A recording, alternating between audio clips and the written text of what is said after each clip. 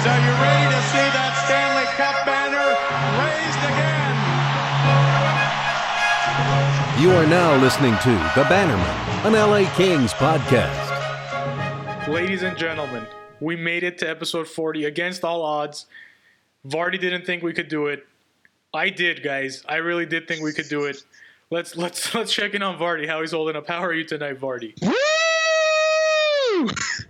Episode XL, we did it! We did it, guys. Imagine what's going to happen when we make it to 50. My God. I'm going to yell louder. Oh, okay, that's all? Maybe. That's fine. I can't promise. I'll think of something. I have 10 more episodes, which at the rate we've been going might be 3 years from now. But So last we left you guys, we're going to, again, take a few minutes to talk about ourselves, our lives, what's been happening, but mostly we're going to focus on... It's a summer tradition now, guys. Entertainment and media. Vardy, we briefly spoke off the podcast, but we're really going to jump into it here. You finally saw Avengers Endgame. I did. I held out for... I usually see those movies with a buddy of mine down here. And just schedule-wise, travel-wise, it didn't work out to see it opening weekend.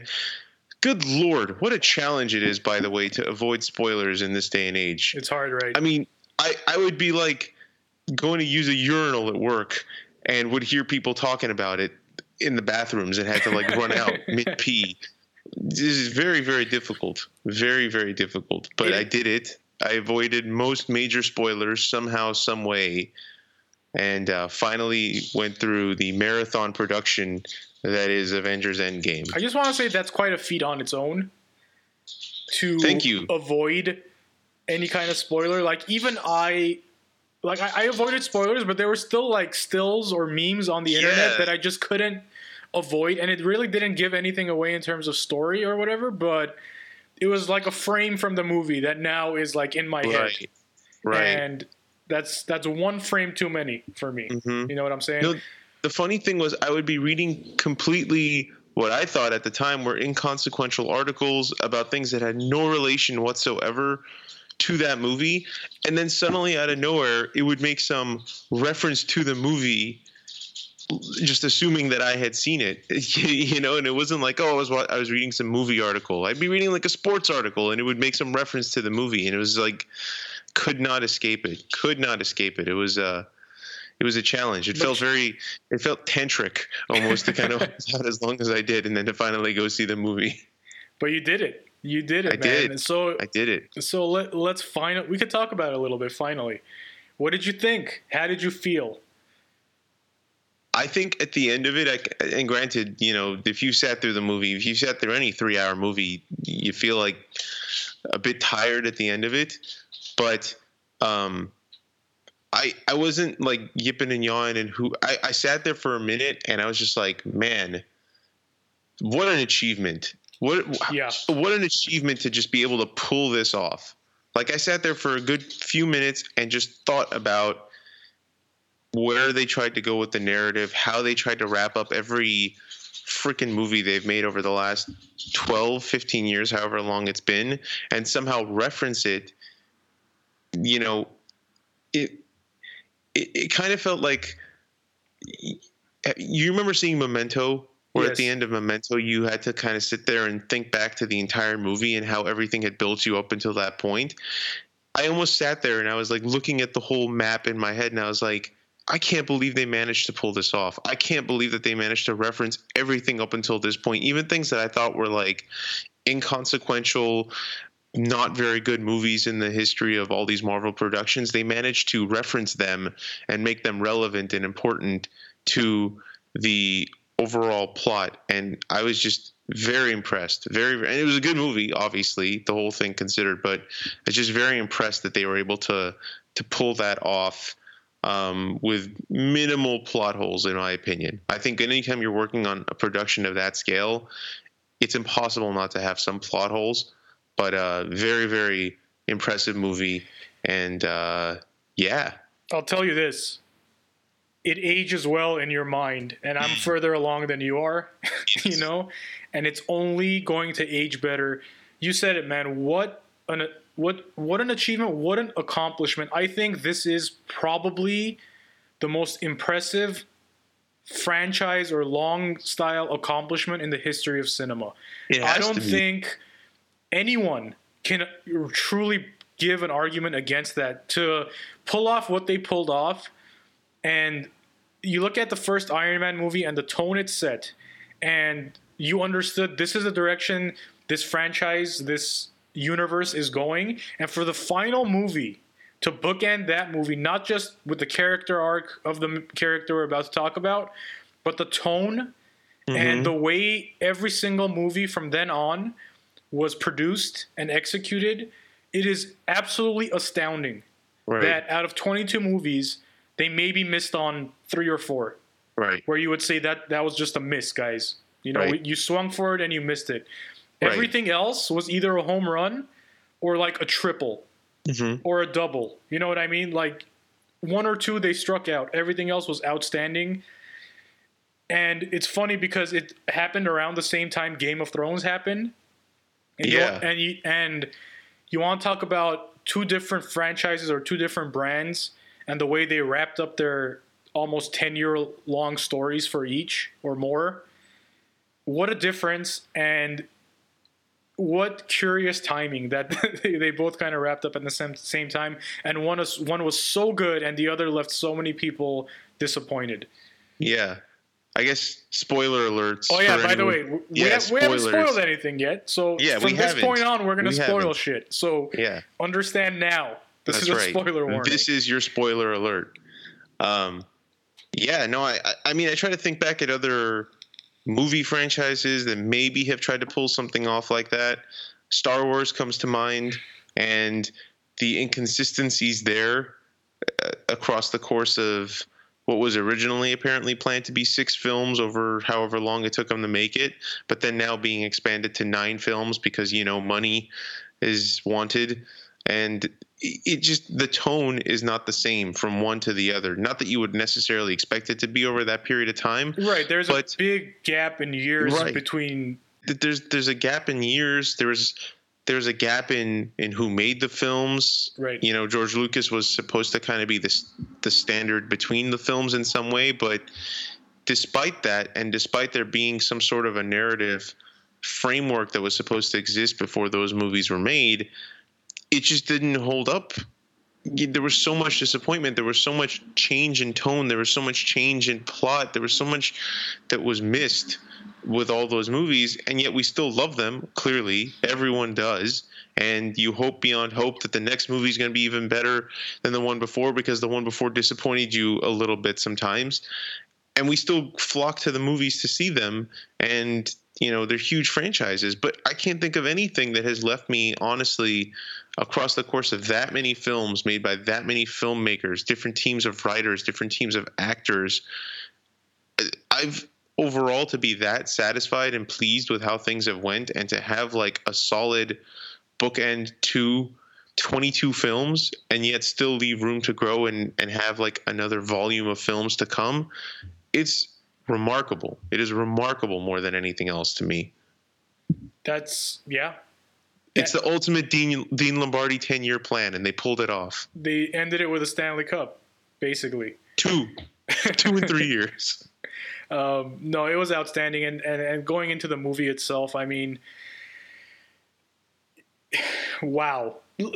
I know there's going to be plot holes. You can't execute something like this in a perfect way, because it is not perfect, but it's almost perfect in its imperfection, if that makes sense. It's so good. It is so well done that you don't care. You just end up not caring about the little details. Like, anytime you're dealing with time travel, okay, right off the bat, you should know. Spoiler, time travel, spoiler. We already gave the spoiler alert, guys. So I gotta keep throwing them out there. Anytime you're dealing with time travel, there's a lot of shades of gray there, a lot of room where you could just throw something out and just hope people buy it, because there is no exact science behind it, obviously. I think the movie that did it best is probably Interstellar. I think you and I have talked about this maybe once or twice, is that any movie did time travel well, I think Interstellar is probably the best one. Right. But I think this is pretty close, man. I mean, sure, there's things that aren't working that probably you could nitpick at, but it worked for me. And the second I saw that time travel is a thing, I was kind of worried. Honest to God, I was like, oh no, like we're going time travel with this, right. because the trailers showed so little, right, so little of what's going to happen in this movie that in my mind I was kind of like, basically they're going to find Thanos and they're going to make him unsnap it all. Like that's the most logical thing that came to my mind. They're going to find the guy. They're going to, the stones are still going to be intact, and they're going to make him somehow unsnap, or someone's going to take the glove and unsnap it, the gauntlet. And dude, 11 or 10 minutes into the movie, they killed Thanos, and I was like, what? Yeah. My mind turned into liquid shit in that moment, like immediately. I was like, what? And then when the 5 years later lower third came up, I almost like started sinking into my seat. Like I did not see this coming. Right. I did Which not. Which is impressive in this day and age. It is very impressive because these movies are borderline formulaic these days. And 15 minutes in, you're like, this isn't what I expected. Yeah. Yeah. And that's, again, it's very, I keep coming back to the word impressive. And I don't want people to think that like I didn't like the movie, because I really like the movie.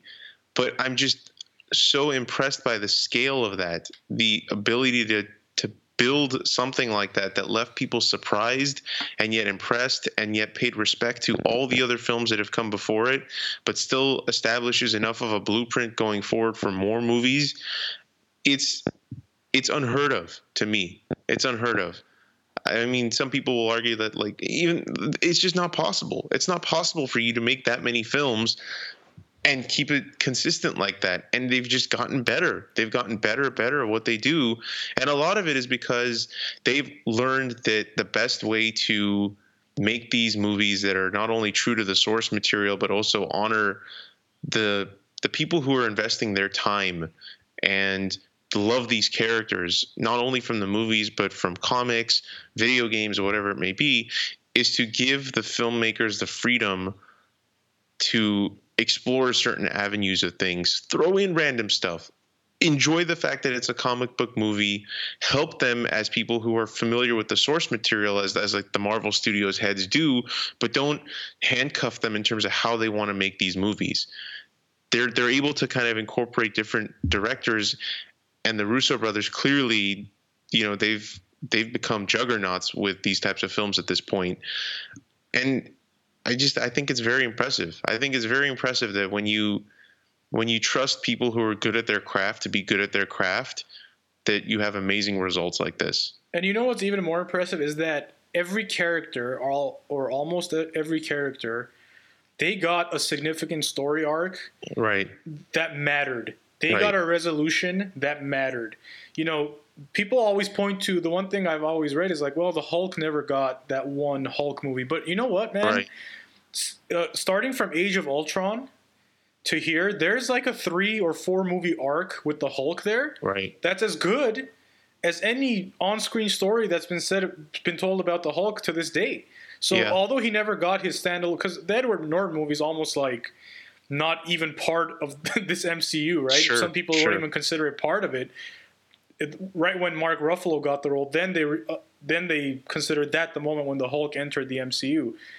But that arc when he gets on the jet and he disappears through Thor Ragnarok and then through Infinity War and now Endgame, like that's a 4-movie arc for this character.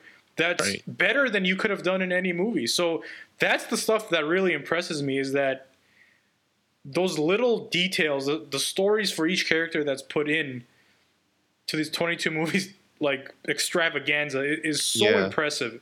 And they took such good care of these characters. So much respect for what they are and the source material they worked with.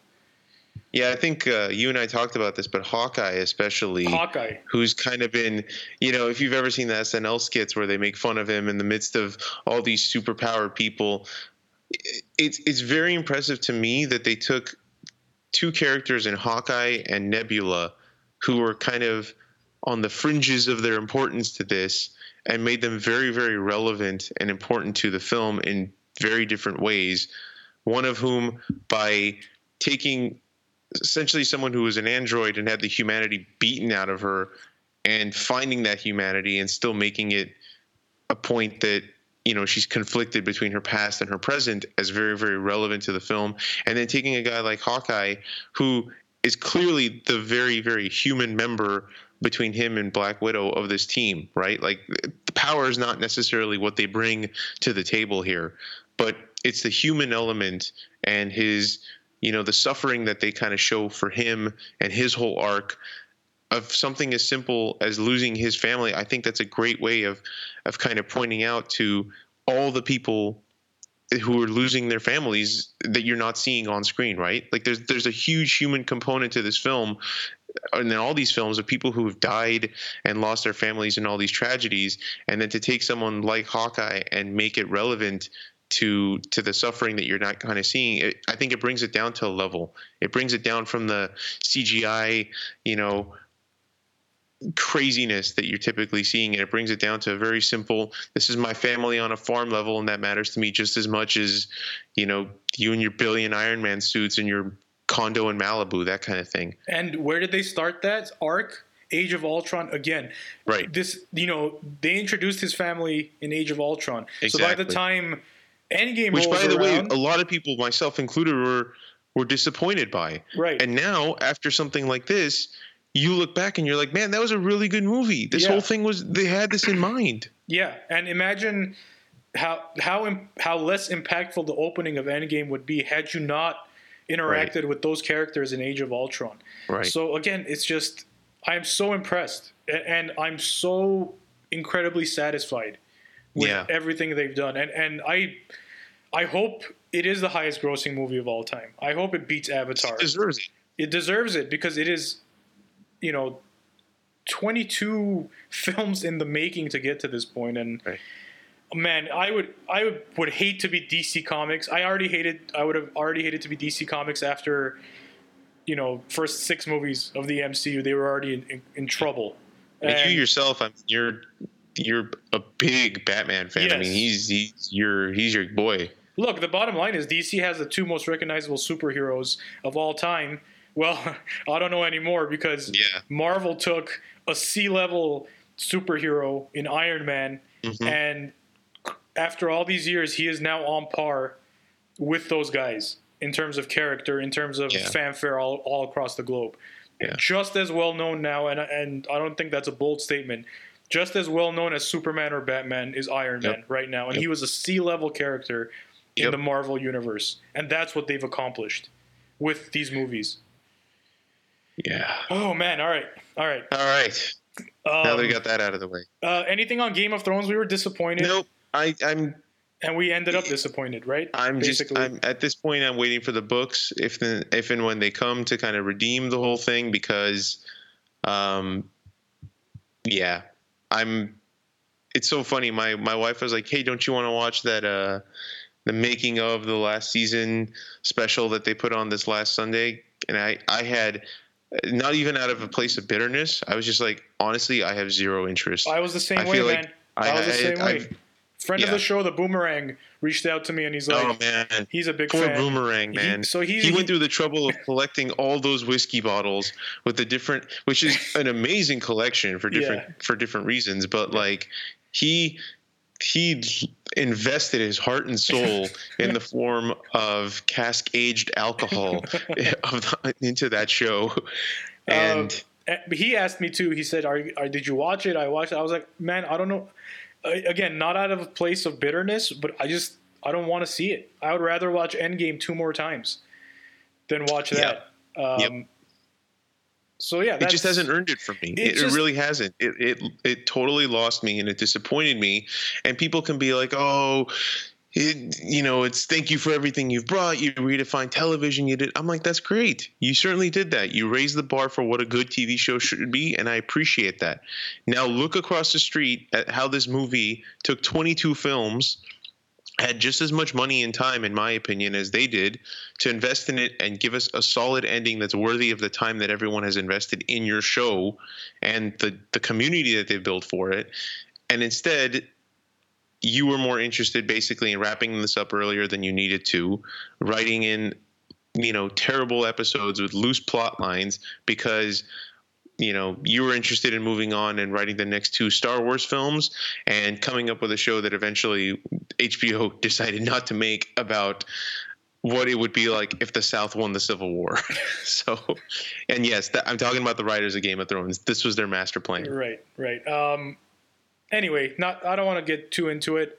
One thing I did want to ask you though, Vardy. Yes.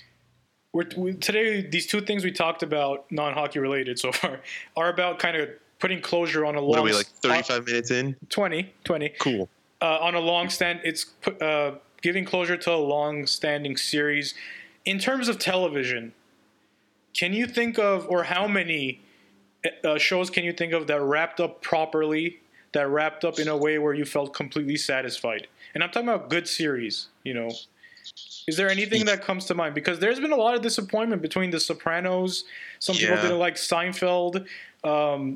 If you go to sitcom world, a lot of people were okay with Friends. They didn't like How I Met Your Mother, things like that. Is there anything that stands out to you where you're like, that was the right one? I mean, my level of investment in a lot of those shows was different. I was never fully invested in Seinfeld. I was really kind of on the younger side of things when it was coming up. I was really invested in Lost, and there you go. That's one. I was not particularly pleased with how it ended. But again, it's the same thing, right? Like you either know how you're going to wrap up your time travel arc or you don't. And I think they missed the mark on that one. My wife really, really likes Big Bang Theory. And so I've seen a lot of episodes with her in that sense. And obviously, like, having a love for comics and pop culture in general, having those references and having a science background or medicine background myself, like, there's some nice relevant things in there. Recently watched the series finale for that show. I thought it was very nicely done. Honestly, cool. I did. Cool. Yeah. I haven't seen it. Yeah. I haven't put my time into that show to earn watching the season finale yet. So yeah, to me, it's good throwaway television in a lot of ways. Like, if you're not fully invested in the plot lines and stuff, you can watch an episode at any point in time. But she, as a huge fan of the show, was also very pleased with the ending of it. So to me, as someone who maybe wasn't as big a fan of the show itself, I watched it and I felt like it was well done. So yeah, I thought that, just a more recent one. Was there one you had in mind in particular? So the one that I remember watching and being like, this is so beautiful, was Breaking Bad. Yeah, definitely. Now, people have complained about that finale, mind you. Some people didn't like that, but I remember when the credits rolled, and I was just like, yes. There's maybe there's one or two little things, but overall, much like, let's say, how I felt on Endgame, I was like, this makes sense. Yeah. This makes me feel like all the time I invested in this was worth it. And I got an ending that I'm completely satisfied with, even though the protagonist of the show essentially met his demise. Not unlike Endgame, I suppose. Which I think if you look back at that show, you knew that was the only way it could possibly end. Yet so satisfying. Yeah, that's the thing. Like, so beautifully done, so wonderfully ended. So that's the only one that, honestly, that might be the only one I could think of where I'm like. Did you ever watch The Wire? I don't know if you did. I didn't finish it. I started it, but I haven't put enough time into it. But I know you love that show. Yeah, The Wire was great too in that way. But I think The Wire was different because they had a plan for 5 seasons going into it, right? And how they were going to show every season. Like, every season was meant to be. Right, the struggle from a different perspective, but obviously the characters overlap in one way or another through the seasons. So I thought that was really well done too, and I think that's maybe the key a lot of times with these shows is that if you're still making the show just for the sake of making the show and not necessarily for the sake of like completing a story, you know what I mean? I don't think you're going to be particularly successful. I think the most successful ones are the ones who realize like there needs to be an end to this story. You can't just keep going because people are still watching and there's money to be made. There's other stories to be told. Right. You just have to wrap it up nicely enough to honor the legacy that you've built up until that point. Nice. Okay. All right. No more, guys. Hockey time. Maybe we should put a little thing in our caption like this at such and such time hockey talk begins. Yeah. Can we have our VO guy jump in and go, the Bannermen will now talk about hockey. Maybe we will. Maybe we'll have him jump in. But yeah, hockey-wise, again, this is kind of the sleepy time for the LA Kings, especially when they're not in the playoffs. They're kind of in hibernation. We will talk about the Cup final, but World Championships, Vardy, how much did you get to watch? It was pretty entertaining from whatever I got to watch, especially the exploits of one Capo Caco, who went out there and basically showed everyone that he is NHL ready, to say the least. Yeah, I only got to watch like a handful of in-game portions, mostly because the timing of the games was not conducive to what I was doing with life. But obviously saw lots of Capo Caco. I'm not really sure how to pronounce it without sounding completely disrespectful of the Finnish background of it, because I feel like it's not, in reality, it can't possibly be Capo Caco. No, you know what I mean? It's a soft K. It's Capo. Yeah. Capo Caco, probably. Caco. All right, so we'll go with that. Yeah. Anyway, not that I'm Finnish or anything. No. But I mean, what a showing on his part, right? He was outstanding. What a showing! Man. Like, could you? And then obviously at the end of it all, he and Yoki, God, what is it, Horikoju? I can't pronounce his last name, but like him and Kako were the two guys with Finnish names, right? Were added to the list of very, very young players who have won World Championship, an under 20 and a under 18. Yes. Did you see who else was on that list? I did. Good old Denny Grebeshkov. Episode 37 himself. Danny So in case Grebeshkov. you're wondering if that's a guarantee of success in the NHL level, clearly not. That's a no. Hard no on that one. But yeah, Finland ends up taking it, man. And it's, Russia's going to Russia in their international play. Yes, they won the gold medal last time, but let's not kid ourselves. No one of significance was playing in that tournament. Right. We always kind of, I think, somewhat cheer for Russia because our families are from the previous Soviet Union, even though we are Americans and we're all about that USA hockey now. Yeah. There's always a soft spot, but man, their tournament, just their international play since the collapse of the Soviet Union has not been very good. No. It has not been very good, to say the least. But congrats to Finland. I'm a hockey coach, and I have a kid who's Finnish on my team, so he was super pumped. Good for him. He had a big smile on his face, so I'm happy for him. Always a fun tournament, guys. I encourage you to always watch it. The NHL Network has done a great job the last few years of making sure there are some games on the television. I'm sure there's a ton of streams you could find and all that stuff too. So we always encourage you to dip into the international play, especially because then you get to see highlights of Kopitar, dragging the Latvian team through the mud, right? And dragging like, yeah, and basically dragging the Slovenian team on his back. Yeah, that's exactly what he does. Those are his summers, guys. Those are his dry lands. Yeah. But the entire Slovenian team climbs on top of Kopitar. Basically. But speaking of international play and the Russians, we got to talk about the Slava Voinov situation. The Kings publicly, after it was announced that Voinov's suspension would extend to the first half of the regular season, this coming season, the Kings finally were able to, I guess, say something of significance on the situation, and they said, from their perspective, Slava Voinov has essentially played his last game as a Los Angeles King, which I know you're happy about, Vardy. We've talked about the situation throughout the previous 40 episodes plenty of times, right? And they essentially said, we're done with him. We can finally kind of move on from this thing, and I know you're not surprised, but are you surprised the Kings were so, I guess, what's the word I'm looking for? Concrete with what they said, so absolute with what they said.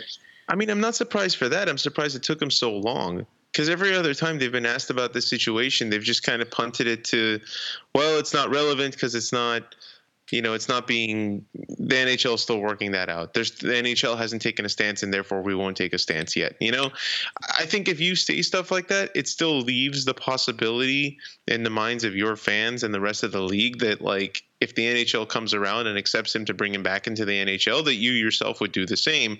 And then to come out and say something, as you mentioned, so absolutely concrete, definitively no, it just left me wondering, like, why did it take you so long? Like, you could have very easily said that the first time you were asked and been like, doesn't matter what the NHL does, he's not going to play with the Kings ever again. And I think you would have, put a lot of,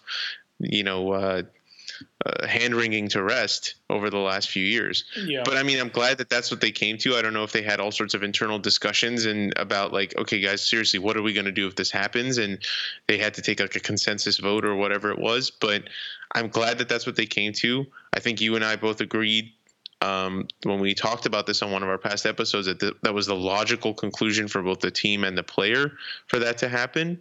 Now comes the second part of, does he actually ever end up playing on an NHL team again? And which team is daring enough to dip into those filthy, filthy waters? Right. Controversial comment. Yeah. I don't know how controversial it is, actually. I think the Kings being in a quote-unquote rebuild helps them say what they said significantly.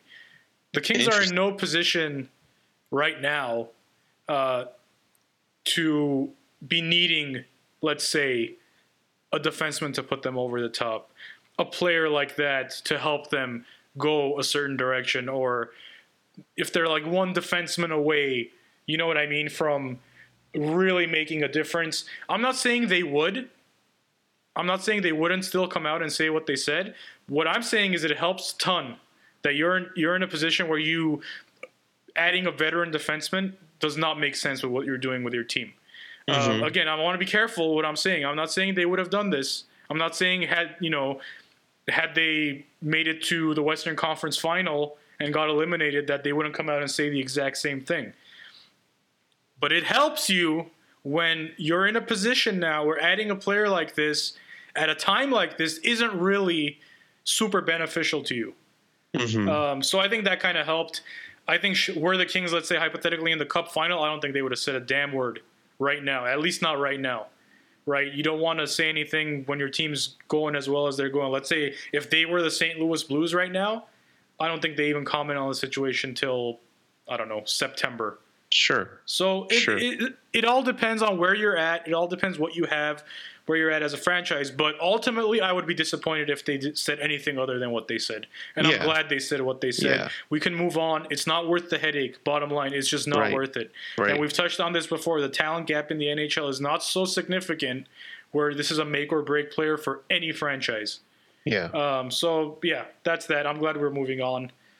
And if another team decides that they want to try that and bring him on, Godspeed to you and your PR department. Cool. Because, again, I don't know. And another thing is, I don't think we've ever been the type to crucify this guy either. No, in fact, if I remember correctly, in our show, we said basically that, like, we understood if he was given re-entry into the NHL, we just didn't think it should be with the Kings. Right. And we brought up a couple examples of guys who had criminal run-ins, obviously not to this level, but who needed a fresh start. And it's not just in this league. I mean, it happens in the NFL. It happens in the NBA. Guys screw up.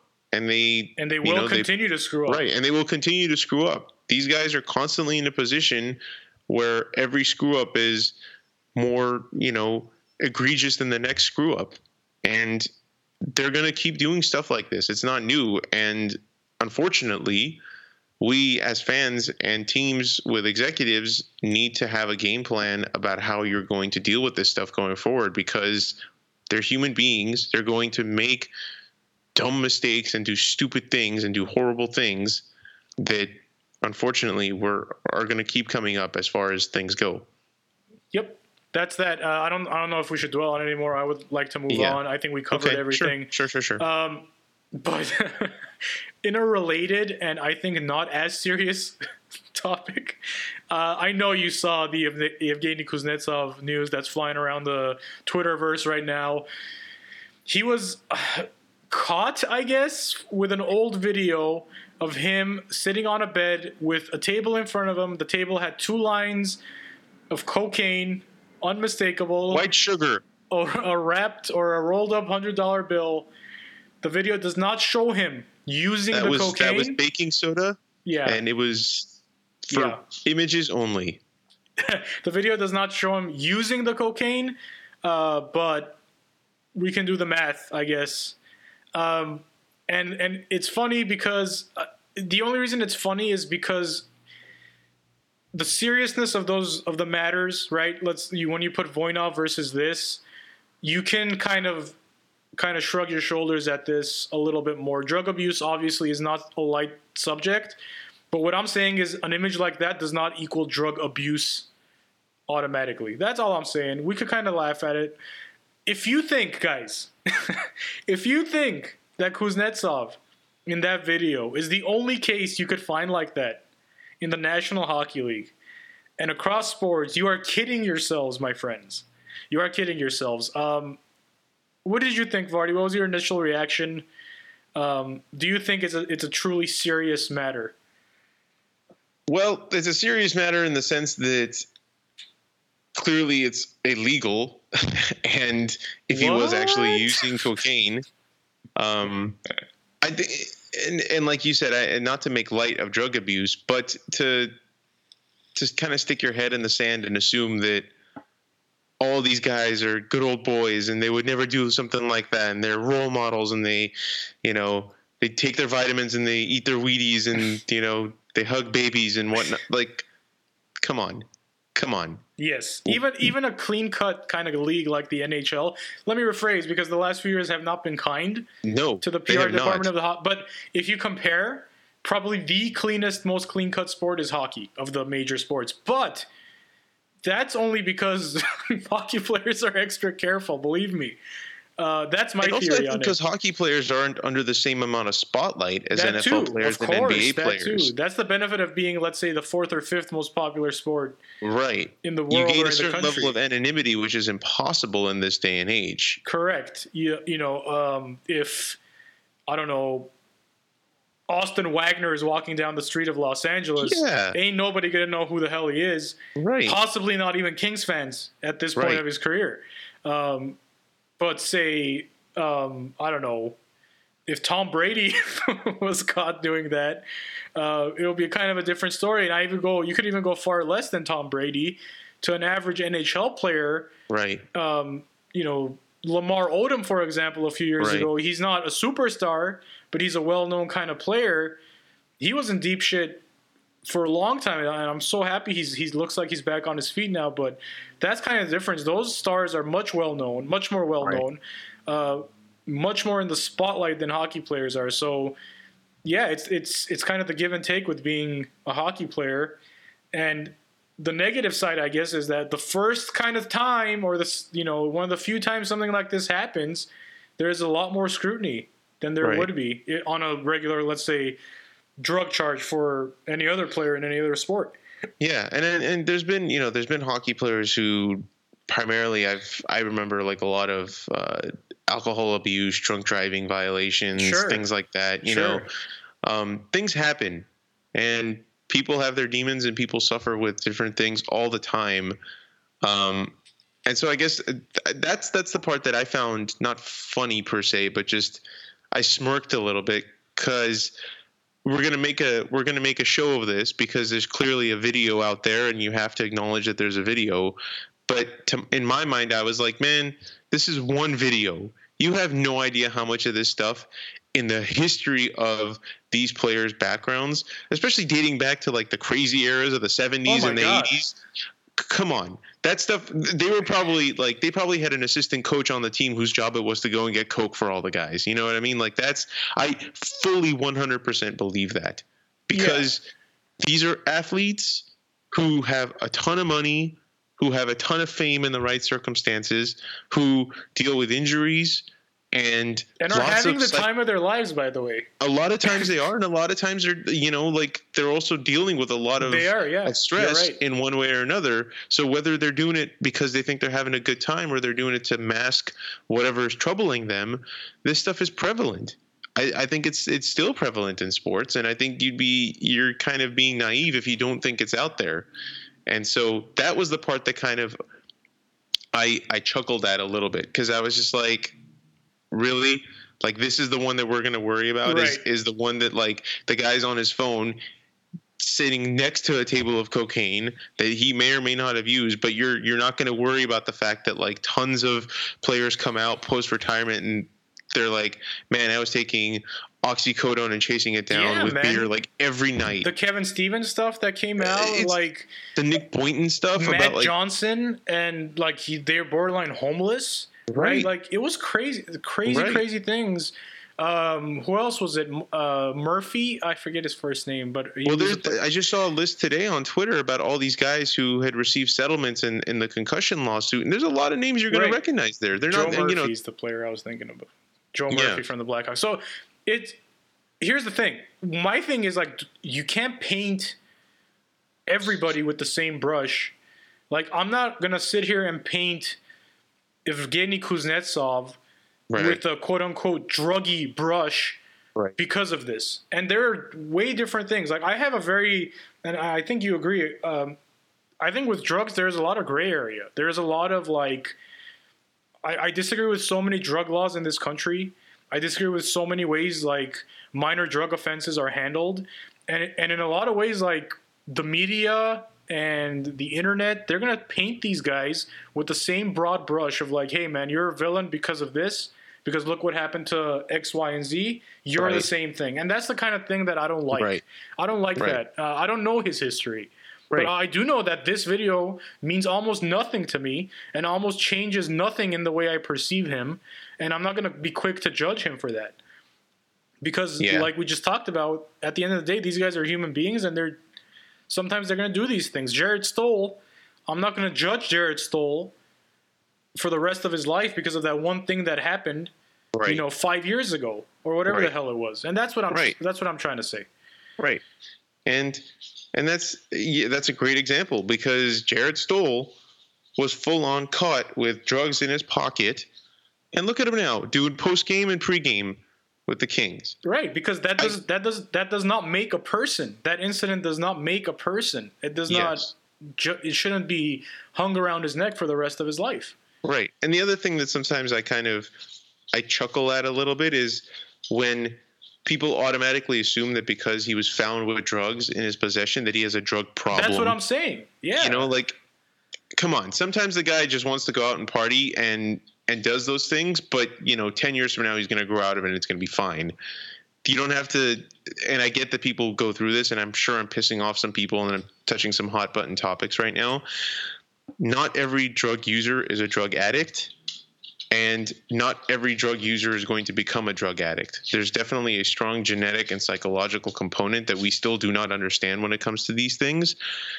I'm just saying that, like you are, you can't label everyone with the same thing. And I feel like a lot of times we have this predisposition, because maybe the leagues think it's the right thing to do, to jump out with this knee-jerk reaction of, we're going to get him the help he needs. And it's like, he doesn't need any help. He needs people to not make a big deal about this sometimes, so that it doesn't derail him in other ways and he can move on. That's it. Right. I agree with you. And in the same breath that you say that, like, not every person who uses drugs can only use them recreationally, and it's always going to be safe. So that's what we're saying. It's just, what we're saying is everyone's different, and that's the bottom line. That's the bottom line for me. So we could wrap it up. I mean, I don't think there's anything else to say. Yeah. No, it's just yeah. All I'm saying is, don't be surprised if your favorite model athlete, guys, dips into the old, controversial bag every now and then. Whatever, it's fine. Anything else, Vardy? Cup final. Yeah. Hockey's. Important hockey's. Man, the St. Louis Blues. Our 1967 brethren. Yes. They lost Game 1 to the Boston Bruins, Game 1 of the Cup final, and now in their history are 0-13 in Cup final games. I am pulling for them heavily, Vardy. I think the Bruins, the city of Boston, the New England area has had enough championships to hold them for a lifetime. The St. Louis area, other than the Cardinals, well, let's say St. Louis hockey, has been suffering for a long time. So right. I do hope they can get it back. They jumped out to a 2-0 lead. But you knew that the Bruins were going to push back in that game. Oh, yeah. They were on home ice. They had the longer layoff. Maybe their legs took a little longer to get back. And boy, did they get back. They end up winning the game 4-2. They now lead 1-0. And Game 2 is on Wednesday. So it will be interesting to see how the Blues respond. What did you think of the game, and what do you think of the Blues' chances in this series? I was surprised they even had a 2-0 lead in that game. Going into that game, I thought Boston was really going to come out flying in a hometown crowd, etc. And now, after seeing them go out to a 2-0 lead and lose it, I feel even less I think it's even less likely that they're going to win the Cup, because they had a chance. I think they had a chance to really send a message to their team, to Boston, if they could have just not stopped pushing and earned it and kept going with the ways that they ended up getting a 2-0 lead and stopped the onslaught from Boston. I think that would have been a very, very huge point for the franchise and for the rest of the series. But now, man, it's going to be impossible. You're going to see that Torrey Krug hit played on every Jumbotron game, they've got a rallying cry now. And you now have a team that probably had a slight advantage already going into it in terms of talent pool and experience and whatnot. And now you have them galvanized. You have them thinking to themselves, man, this team can come back from a 2-0 hole and wreck the Blues. It's going to be tough, man. It's going to be tough. They essentially had an opportunity to steal one on the road. And every team who starts on the road usually wants to get the split and go home. Right. And basically eliminate the home ice from the other team. So that's what you want. But, again, they couldn't do it. They had an opportunity. That 2-0 lead is huge in the first period, but Boston gonna Boston, and you knew they were gonna come back, and they did. Yeah, it's gonna be tough. Team, man. They're a good team, and I was watching. Every line was just bringing it. Every single line, I was like, they're gonna score. They're gonna score right now. Yeah. Even their fourth liners with guys like Corrali and everything, man, they were just fearless out there. I was trying to watch that game and think to myself, how would the Kings' fourth line do in this situation? That was my reaction too. That was exactly my reaction, because these guys are going out there and they're fearless. They're not just like bangers and dump and chasers. Man, they're trying to inject skill into their play, even as a fourth line, getting like 12 minutes a night, and they're getting rewarded for it. They're persistent. They're trying things out there. They're confident. That is a tough team to beat. And then to backstop it all, you've got Rask just kind of sitting there, twiddling his thumbs, and every time someone comes around, he pulls out another save when he needs to, putting up a historic postseason performance overall. I don't know. It's just too high a mountain to climb. It seems that way anyway. I'm hoping the jinxing that has been very successful through this playoff run for other teams continues, because, Boston needs another championship the way we all need fresh hemorrhoids, but it's yes. Yeah. Yeah. Bruins in 5? I think that's a solid prediction. Granted, they're 1 up, but I think Bruins in 5 is a pretty solid prediction right now. But hey, still, go Blues. please prove us wrong. Prove everyone wrong. I hope they can pull it off because it would be very, very rewarding as a hockey fan to see another team, another fan base get what we were so fortunate to get a few years ago and feel what we felt a few years ago after a long, long wait. I think Rask would be your Conn Smythe winner, right, in this scenario? I think, if the betting lines are any indication, he is the favorite going away to win the Conn Smythe. Mm-hmm. It's not even close. Yeah. I think Jordan Binnington is the second favorite. Right. So, yeah, I think so. He's been the MVP for 3 rounds. Yeah. He didn't have to be spectacular yesterday in Game 1, but I suspect he's the odds-on favorite. Yeah. Dave Tippett, Vardy, is now the coach of the Edmonton Oilers. Yes, indeed. Kind of out of left field, but not too much because we had heard that the whole Seattle thing, that he wasn't really interested in a managerial role. He still wanted to coach. Mm-hmm. And the difference is, if you want to coach that Seattle team, you have to wait. You have to wait quite a while for there to be a team on the ice. So he takes the job with the Edmonton Oilers, and that's a good hire. What can you say? I mean, he's a good coach. The end. He hasn't really won anything, right? The same kind of criticism people were throwing at Todd McClellan when the Kings hired him. Mm-hmm. He hasn't won yet. So, but he is a respected guy. He is the type of guy that is no nonsense. He is the type of guy that's going to command respect from his team. But then again, so is Ken Hitchcock. So it's hard for me to speak on this quite yet. And I think that's where I'm at with it. Yeah. I think it's a slightly different scenario than Hitchcock, because Hitchcock's obviously coming in the middle of the season. You know, the GM and kind of the top-down structure of the franchise is slightly different now. Right. And so I'm hoping that works out for him, because I love Dave Tippett. Dating back to the Andy Murray years and like everything he brought to the team. Coach. Yeah. Like I think he's a hell of a coach, and I thought for sure he was going to end up being Seattle's coach, but I understand how this is a better scenario for him. And I hope it works out. I hope that he finds success and that the team is a better team, because I think Edmonton deserves to have a good team. I think Connor McDavid deserves to be surrounded by a team that, plays up to the standard that he plays. And there's a lot of good guys on that team. The talent is there. It's kind of baffling that they haven't been able to put it together. Well, maybe not on the defensive aspect, but certainly on the forward aspect of things. Is there? On the forward aspect, you don't think so? Man, I think they had it.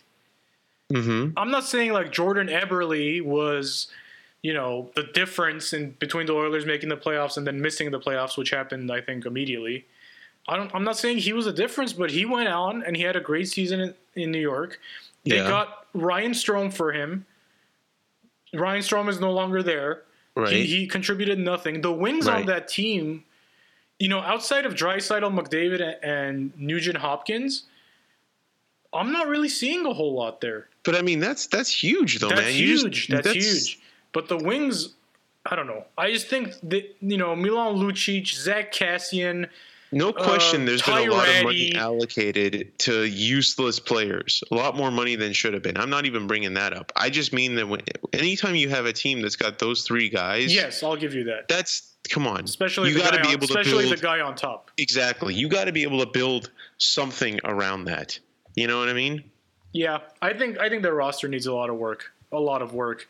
But I think obviously the 2 most recent moves they made are very important with Holland and Tippett. Clearly, those are moves that are borderline no-brainers. When that GM is available and that coach is available, you have to do it. You have to give him the offer you gave him. You have to get him on your side and hope for the best. But Ken Holland has work to do. That's all I'm saying. Like, There's a lot of good pieces in Edmonton. There's, Kyler Yamamoto's yet to play, but like Jesse Puljujarvi, like nothing. And that I don't know whose fault that is. It might be on the player. It might be on his development. And he may have been rushed. Yada yada yada. But I think they have huge work to do on their bottom six and their wings. The talent, the top end talent, man, it's there. You're right. I can't even argue that. But they have to build around. They have to now start making moves and it's not going to be overnight. So I mean, they gave him a 3-year contract, which truly might not be enough to him to turn this thing around. But I'm hopeful because I know he's a good coach. Yeah. And it kind of got me thinking, actually, like, I'm kind of surprised Andy Murray has not been brought back into some sort of an NHL coaching position. Because, he coached the Kings, then he went to St. Louis, and then I think it's been Switzerland since, right? Maybe some college coaching in there. I can't truly remember, but I always thought of him as a little bit of maybe not ahead of his time, but he was always a bit of a outside the box thinker in terms of how he coached and was doing a lot of things at that time with like sports psychology and having players write essays and stuff like that were quirky for sure. Right. But they've found, I think, a lot of place for things like that now in coaching and sports science and everything. And it's kind of surprising to me. Maybe he just doesn't want it to come back to NHL coaching or anything like that. But it's surprising to me that, Dave Tippett, as a guy who coached initially with Andy Murray as an assistant coach and really hasn't had like the greatest record in terms of coaching, but everyone acknowledges that he's a good coach. Was Andy Murray really that bad of a coach where no one has considered bringing him back? I mean, Mark Crawford has been considered to be brought back by teams. Yeah. Well, I mean, in St. Louis, he missed the playoffs his first 2 seasons. Then they were eliminated in the first round, and then he was fired after 40 games in 09-10. Mm-hmm. After that, almost immediately, he's been coaching college. Western Michigan. He's been the head coach of Western Michigan since 11-12. That's what I'm saying. Yeah. Like, that is a long time to – and again, maybe it's by choice. Maybe he doesn't want to, yeah. Right. Yeah. I don't know. And the inner workings of Andy Murray's mind, although Big Art thinks I do a fantastic impression of him. But, yeah, it's just interesting. It's interesting to me. It is. And there's a lot of guys like that, too. Believe me. There's a lot of guys who have kind of just been forgotten, a lot of coaches who have just come and gone, and you're wondering what the hell ever happened to them or why they never got an opportunity. It still boggles my mind that Dean Lombardi hasn't gotten a GM job yet. Yeah. That is like, wow. Although he could have been GM of the Ottawa Senators. Ottawa offered it to him, but I'm surprised no one's really, from what I've heard, really, with a lot of good pieces on their side, young pieces gone up to him and say, hey, man, you seem like you know how to take a rebuilding team and turn them into a cup champion. Right. You should come over here and help us. So I don't know. Again, I don't even know if he will. It's just hockey's this weird thing where guys just kind of get forgotten or – they only remember you for the last thing you did, I guess. Mm-hmm. I don't know. But, yeah. Maybe Andy Murray creeps up one of these days in the NHL. We'll see. It's just interesting. It's just interesting to me. It is interesting. Anything else, Vardy? Anything else that comes to mind? Oh, I had something, actually. Oh, yeah. So, speaking of coaching, I heard that with Tippett coming to the Oilers, he might bring in his coaching staff with him. The coaching staff of his choice. This might have already happened. I'm not sure.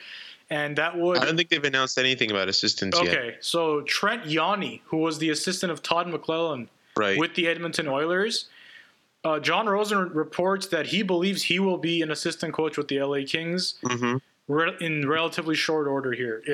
Should the Oilers not retain his service as assistant coach, Todd McClellan thinks very highly of him and should have him on the Kings staff pretty soon after Tippett announces his assistant. So that was a little thing.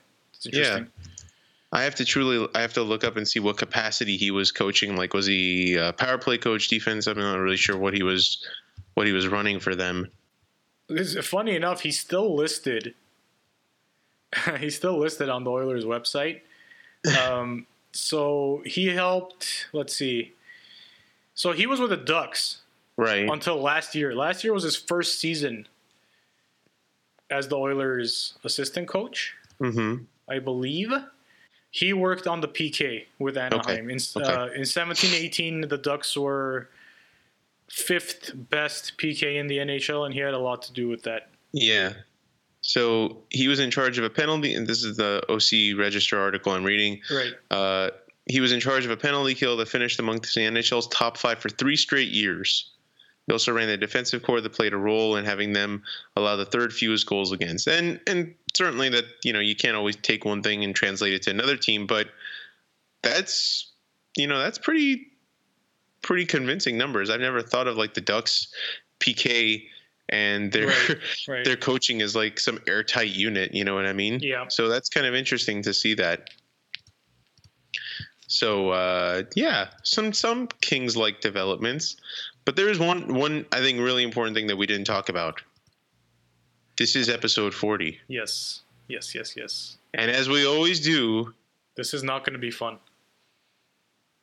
Yeah, you're probably not going to like this one, but I think you're going to get at least 2 of these guys. So Carter likes this is the game we play. Yeah. I have a player in mind whose jersey number was the number of this episode that we're doing, and we dedicate this episode to that player. And then Cotto, using his infinite Kings knowledge, has to guess not just the player who I think this episode is dedicated to, but all the other players in Kings history who have worn that jersey number. Yeah. So it is jersey number 40. Yeah. You do have something going for you. How many players do you think wore the jersey number 40 in Kings history? 4. Wow. Yes. Really? Yeah. That's 3 more than I hoped for.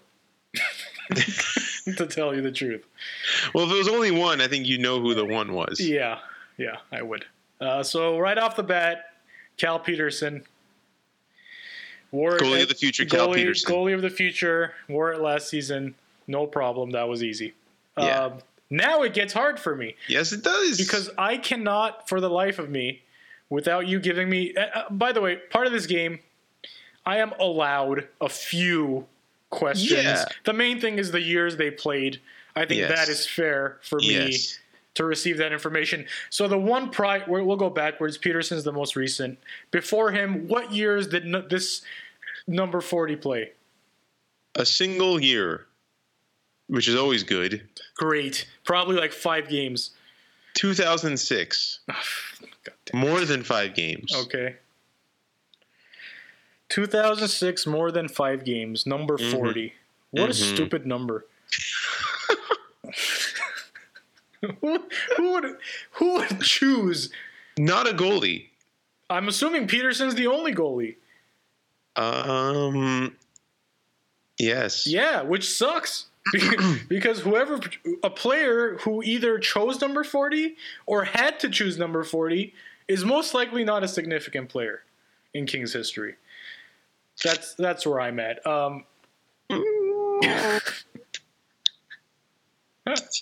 You're not totally right, but that's okay. Okay. Or it's a player that was, I want to say this correctly, wore a better number later in his career and was forced to take it early. Yes. I do, however, this is interesting to me because I have a memory. And I'm going to pull this name out of left field, and I don't know if I'm going to be right. But it's a name that comes up to me, and I don't want to butcher his first name, but I remember his last name clearly. The last name is Potomsky. Yes. Yes. What the hell, man? And it's not 0607 because I remember it being the silver and black. God. Okay, man. Hold on. What was his first name? Barry Potomsky. There you go. Just such a great name. Sounds like the dude who runs the deli down the street. Barry Potomsky. If I remember, he was... Barry's Meats. He was like Ma, I'm going to go get some mortadella from Barry's. He was an enforcer type. I believe he was an... I believe... Hold on. Yes. I believe he was an enforcer type. I couldn't tell you much I don't even know what he looks like. I just remember his last name and the number in the Gretzky era jerseys. That's all I remember. That's all you need, baby. Barry Potomski. All right, cool. Yeah. So, would it please you to know that Barry Potomski is the longest reigning number 40 in LA Kings history?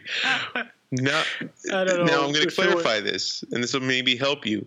He's not the player to play the longest for the LA Kings. He's the player to wear the number 40 for the longest period of time with the LA Kings. Gotcha. Okay.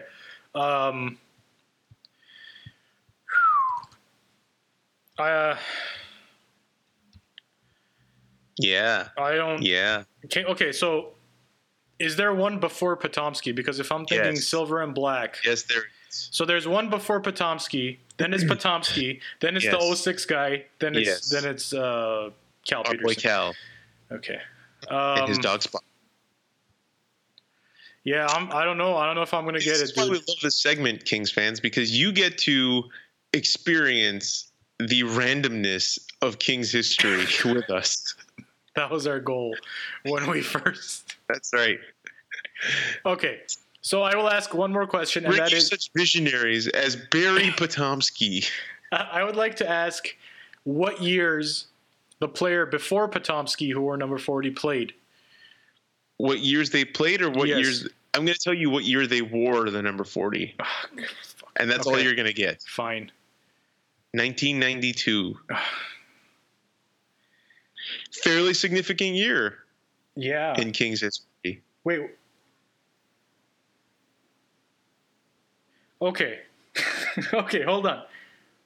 This player wore a stupid number in his rookie year, and I do not. And I do not remember. Oh man, this is great. I love it. And I do not remember if this is the number that he wore. Stupid number. Here's the thing. Here's what I remember. This player wore a stupid number in his rookie year, then moved on to a good number. And this is a significant player in Kings history. It is. You're beating around the bush here, buddy. I like the narrative you're crafting. Okay. Keep going. It's Daryl Sador. It is Daryl Sador. Yes. Yes, baby. Beast mode activated. Oh, man. Okay. To be fair, there were hints there that helped me out. Because sure, but I mean, I know I remember Sador. He wore 25 after this. Mm-hmm. Then he was moved and switched to 5 with, I believe, Dallas. Did he ever wear 5 with the Kings, or did he just go 25? No. So his numbers with the Kings were 40 for his rookie season, 91-92. Yeah. 25 from that point on with the Kings for 3 seasons.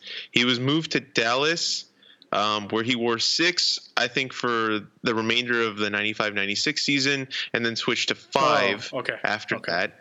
And then 5 kind of became really the most consistent number that he wore for the rest of his season in some capacity, because it was 5 and then 5 and then 55 and then 5 and 5 again and then 55 one more time. And then he went to 44 at one point for, reasons unknown, for his last stint in the NHL, 47 games with St. Louis in 09-10. Man, I got to say, I am impressed with myself a little bit. The only help I had, guys, was the hints from Vardy. Not that I'm saying this was some kind of goddamn feat, but I am kind of impressed that I got 3 out of 4, because I thought I was going to get Cal, and that's it. Okay, I'm really curious now to know who that third guy is, because I don't think I could pull that one. It's difficult, but it's a name that if I tell you, you'll be like, yes, the name is familiar. Right. I couldn't pick his name out of a lineup of. I couldn't pick his face out of a lineup of 2 people. Right. If you gave it to me, Matt Ryan in 2006. Yeah, I wasn't gonna get that. Not gonna get that. Right. He of 12 games, 1 point and -4. Lots of many years with the Monarchs. That's why the Matt Ryan name is familiar to those of you who. Many years in the AHL with the Monarchs. Gotcha. I'm just gonna try to see his face, because I can't. I can't for the life of me. It's definitely the case. Bring it Like, I can't visualize it right now. Okay, there he is. Yeah, I have almost no memory of this player. Yeah. So I'm cool with missing this one, I guess. Yeah. So that being said, I was gonna give this a Daryl Sador, but I feel like I have to do this now. It's the Barry Potomski episode, buddy. It's the Barry Potomski episode. Wow. And as I'm exploring a little bit more about these players, I'm realizing that actually Mr. Potomski actually passed away in 2011 after collapsing at a fitness center. No. That's that took a little bit of a tragic turn there. Oh, man, he was 38 years old. You know, for what was otherwise a kind of a funny topic that we were discussing. This has taken a bit of a turn. So to Barry Potomski, may he rest in peace. Amen. This one's for him. Rest in peace, Barry Potomski. Yeah. This episode's for you, man. For you and your family. Thank you for your service to the Kings. As short as it was. You know, it sucks, but I think this was kind of a pretty cool accident, man, to tell you the truth, that we got to kind of think of him for a little while here. So, episode 40, Vardy, that's it. Next one, we're going to episode 41. I already have a player in mind for number 41. Oh, do you now? An obvious one. And I think as the weeks go by, as we get, like we've always said, we're going to have a draft preview episode for you guys. It's still a little early. Right? Yeah. It's still a little depending early. on the timing, I think either the next one or the one after that might have to be it. One of the next two will have to be it. So I've got a couple names, man. I got to tell you, I've been as I do as the draft gets closer, I've been digging a little deeper on some of these guys that might end up being in our position. You know, I thought I had a guy in mind that I really wanted, but I've swayed a little bit. There's another name now that I'm intrigued by, and I don't think it's terribly out of left field, but I'll save it for the actual episode. But I thought there was a couple of guys that I was like, I wanted to be one of these three guys, and as I've dug a little deeper and thought about things a bit more, there's a dark horse candidate now that I'm pulling for a little bit. I'm excited to hear it, and that gives us something to look forward to with our next two episodes. So guys, thank you for listening. Thank you for sharing some time with us. Subscribe to us on all your podcast listening apps, on all your devices, anywhere you could hear a podcast. You should be able to find the Bannermen there. Drop us an email, thebannermanpod@gmail.com. Follow us on Twitter, bannermanpod, @bannermanpod. We are here for you guys. Vardy loves those emails, so keep them coming, right, Vardy? Yeah, I enjoy all the interaction, and we love doing this. Please leave us reviews. Please tell us if there's anything in particular. And again, these summer months, there's more time to talk about some random stuff. So if there's anything in particular that you guys want us to deep dive on a little bit, we're happy to look into it. We're happy to take all your suggestions, and if something strikes a chord with us, Gato and I will definitely invest our time into it. We're here for you. That's what we do. See you guys next time for episode 41. We are on the road to 50. Episode L. Almost there. You've been listening to The Bannermen, an LA Kings podcast.